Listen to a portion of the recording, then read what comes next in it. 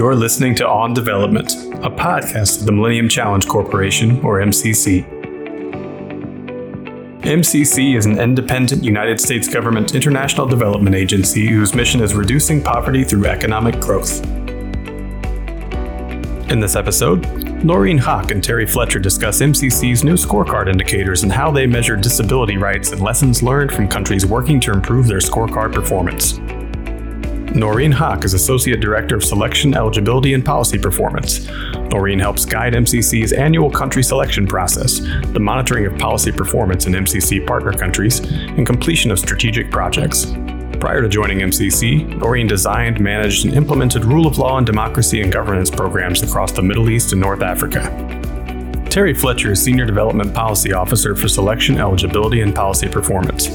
Terry is responsible for producing the data on MCC's scorecards and reviewing the quantitative components of MCC's selection model. Before coming to MCC, Terry worked as a contractor for the Gates Foundation, researching the best methods for measuring crop yield and agricultural transformation in developing countries. Before that, he served as a Peace Corps volunteer in the Gambia.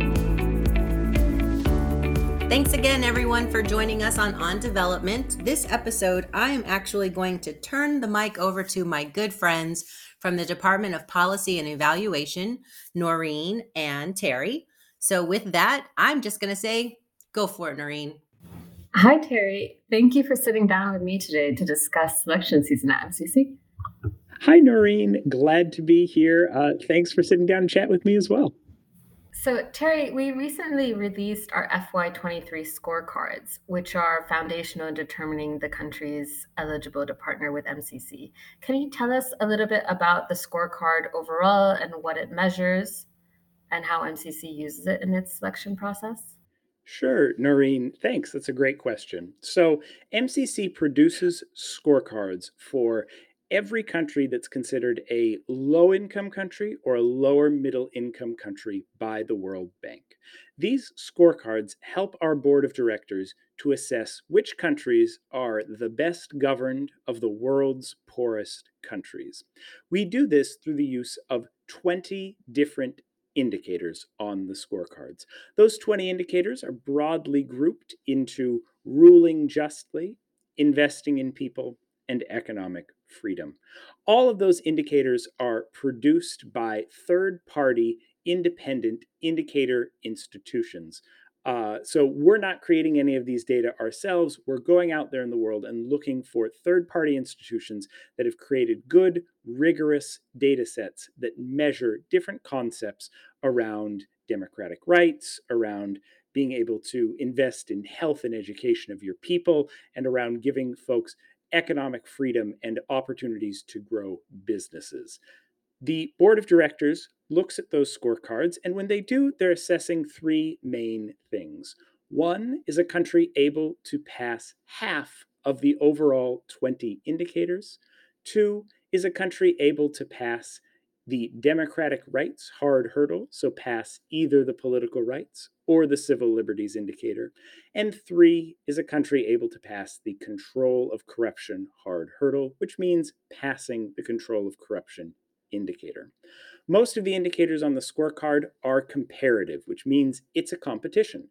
Countries need to perform better than other countries of a similar income level. They need to perform better than the middle country, than the 50th percentile, than the median country in their income pool in order to pass most indicators on the scorecard.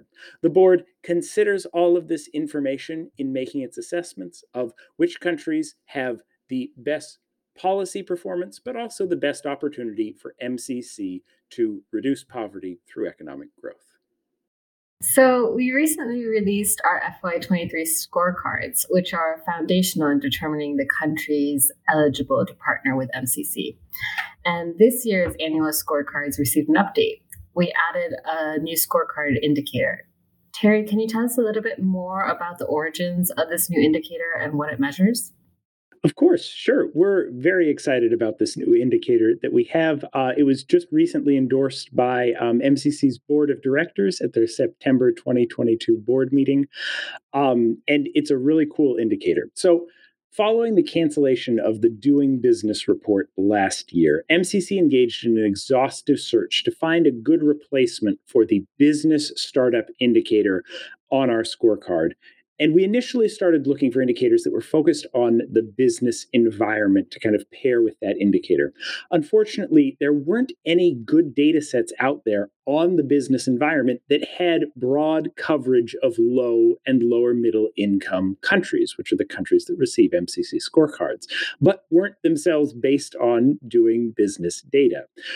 But we saw this as an opportunity. We saw this as an opportunity to look at some of the concepts that MCC's board must consider by statute and see where there were gaps in what we were measuring on the scorecard. We identified two areas that were either not previously covered by the scorecard at all, or were only minimally covered: workers' rights and disability rights. The new indicator, which we call employment opportunity, measures 4 different things that capture these concepts well, according to experts: workplace discrimination, disability rights, the elimination of forced labor, and the ability of civil society organizations to start up. Now, the last component may seem a little weird, but according to experts, this component is really important because CSOs are crucial to ensure that workers' legal rights are protected in practice. Additionally, this indicator was well correlated with the old business startup indicator, in part because CSOs face some of the same hurdles to starting up in countries as businesses do. By making this indicator more inclusive and adding disability rights to the scorecard for the very first time, this move is well in line with MCC's new inclusion and gender strategy. Great. That's very interesting. Terry, let me ask you, which of the 20 indicators on MCC's scorecard are the most challenging for countries to pass? Great question, Doreen. So when we've analyzed the scorecard in the past, we've found that 2 of the hardest indicators to pass or for countries to make progress on are the democratic rights indicators of political rights and civil liberties. This is in part because autocrats, dictators are hesitant to engage in democratic and civil reforms that might jeopardize their grip on power. And additionally, in the last several years, we have seen democratic backsliding around the world, particularly in countries with weak institutions and weak governance profiles overall. This means that countries that are trying to reform in these areas are facing global headwinds that make it even harder to become more democratic or have better protections for civil liberty. But we have seen, despite these headwinds, we have seen countries engage in reforms and newly pass the scorecard. Noreen, do you want to tell our listeners a little bit about some of those kind of success stories that we have? Sure. There are a number of partner countries and non-partner countries that were historically performing poorly on various indicators on our scorecard, including the democratic rights indicators you just mentioned in the ruling justly category. These countries have undertaken policies and reforms to enhance their performance on the scorecard. And in several instances, MCC learned that several countries have actually established scorecard teams in the offices of the president, prime minister, or the minister of finance. These teams have been established to coordinate interministerial efforts to enhance countries' performance on the scorecard. And this clear incentivizing effect of MCC's democratic governance eligibility criteria is something we frequently refer to as the MCC effect.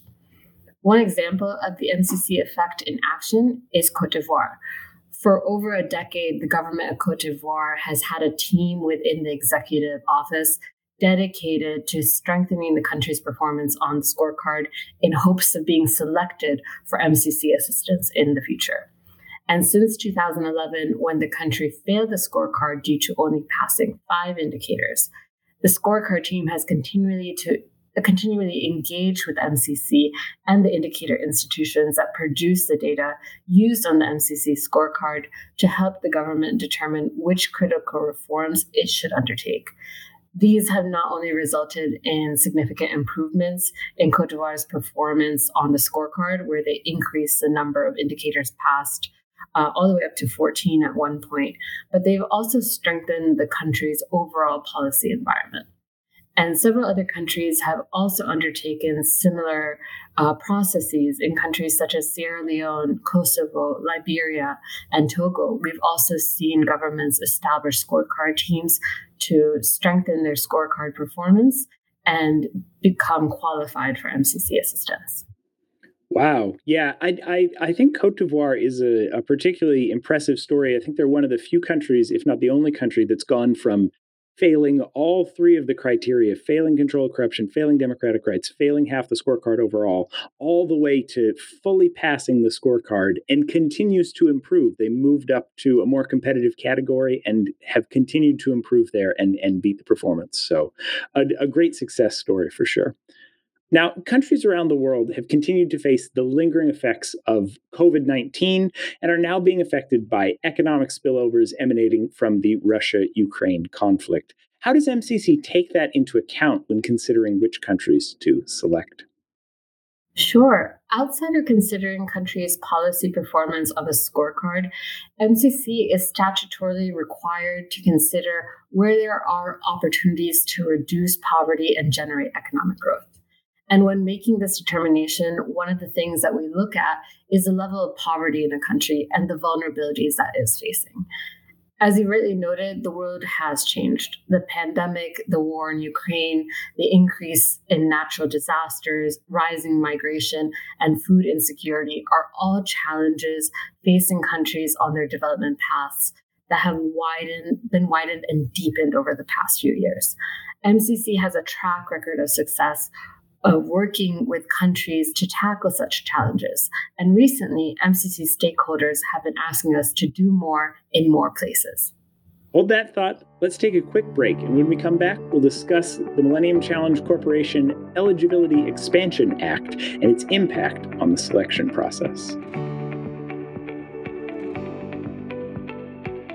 More about MCC scorecards, please visit www.mcc.gov/scorecards. In July, the House Foreign Affairs Committee advanced the Millennium Challenge Corporation Eligibility Expansion Act, a bipartisan piece of legislation that would expand the number of countries eligible for development partnerships with the agency.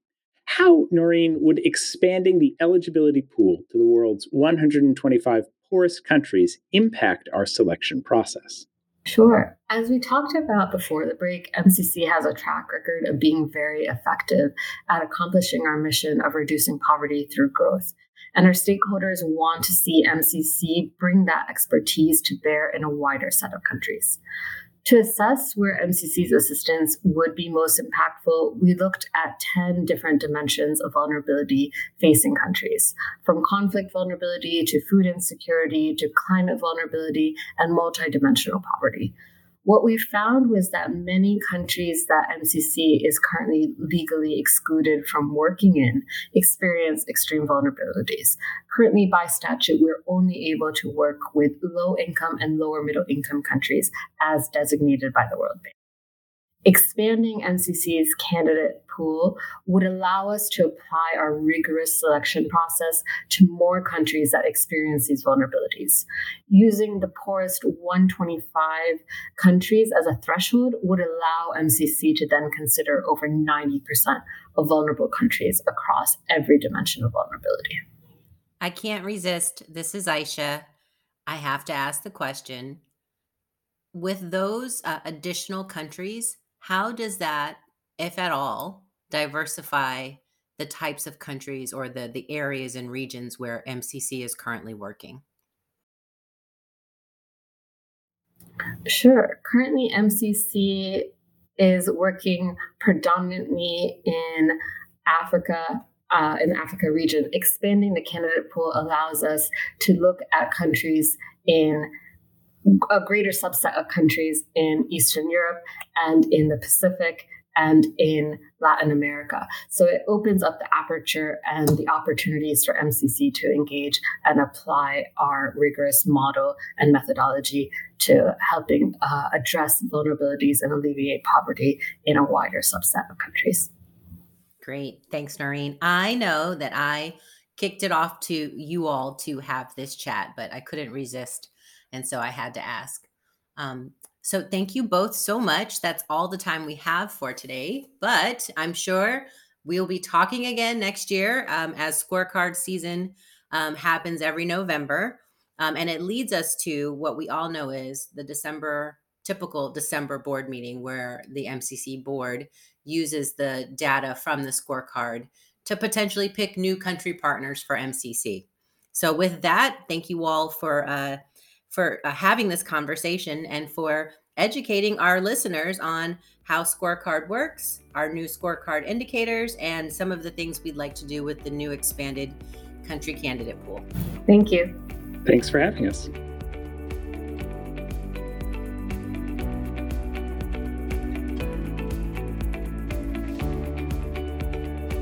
We invite you to subscribe to this podcast on whatever platform you prefer. And to learn more about MCC, please visit www.mcc.gov.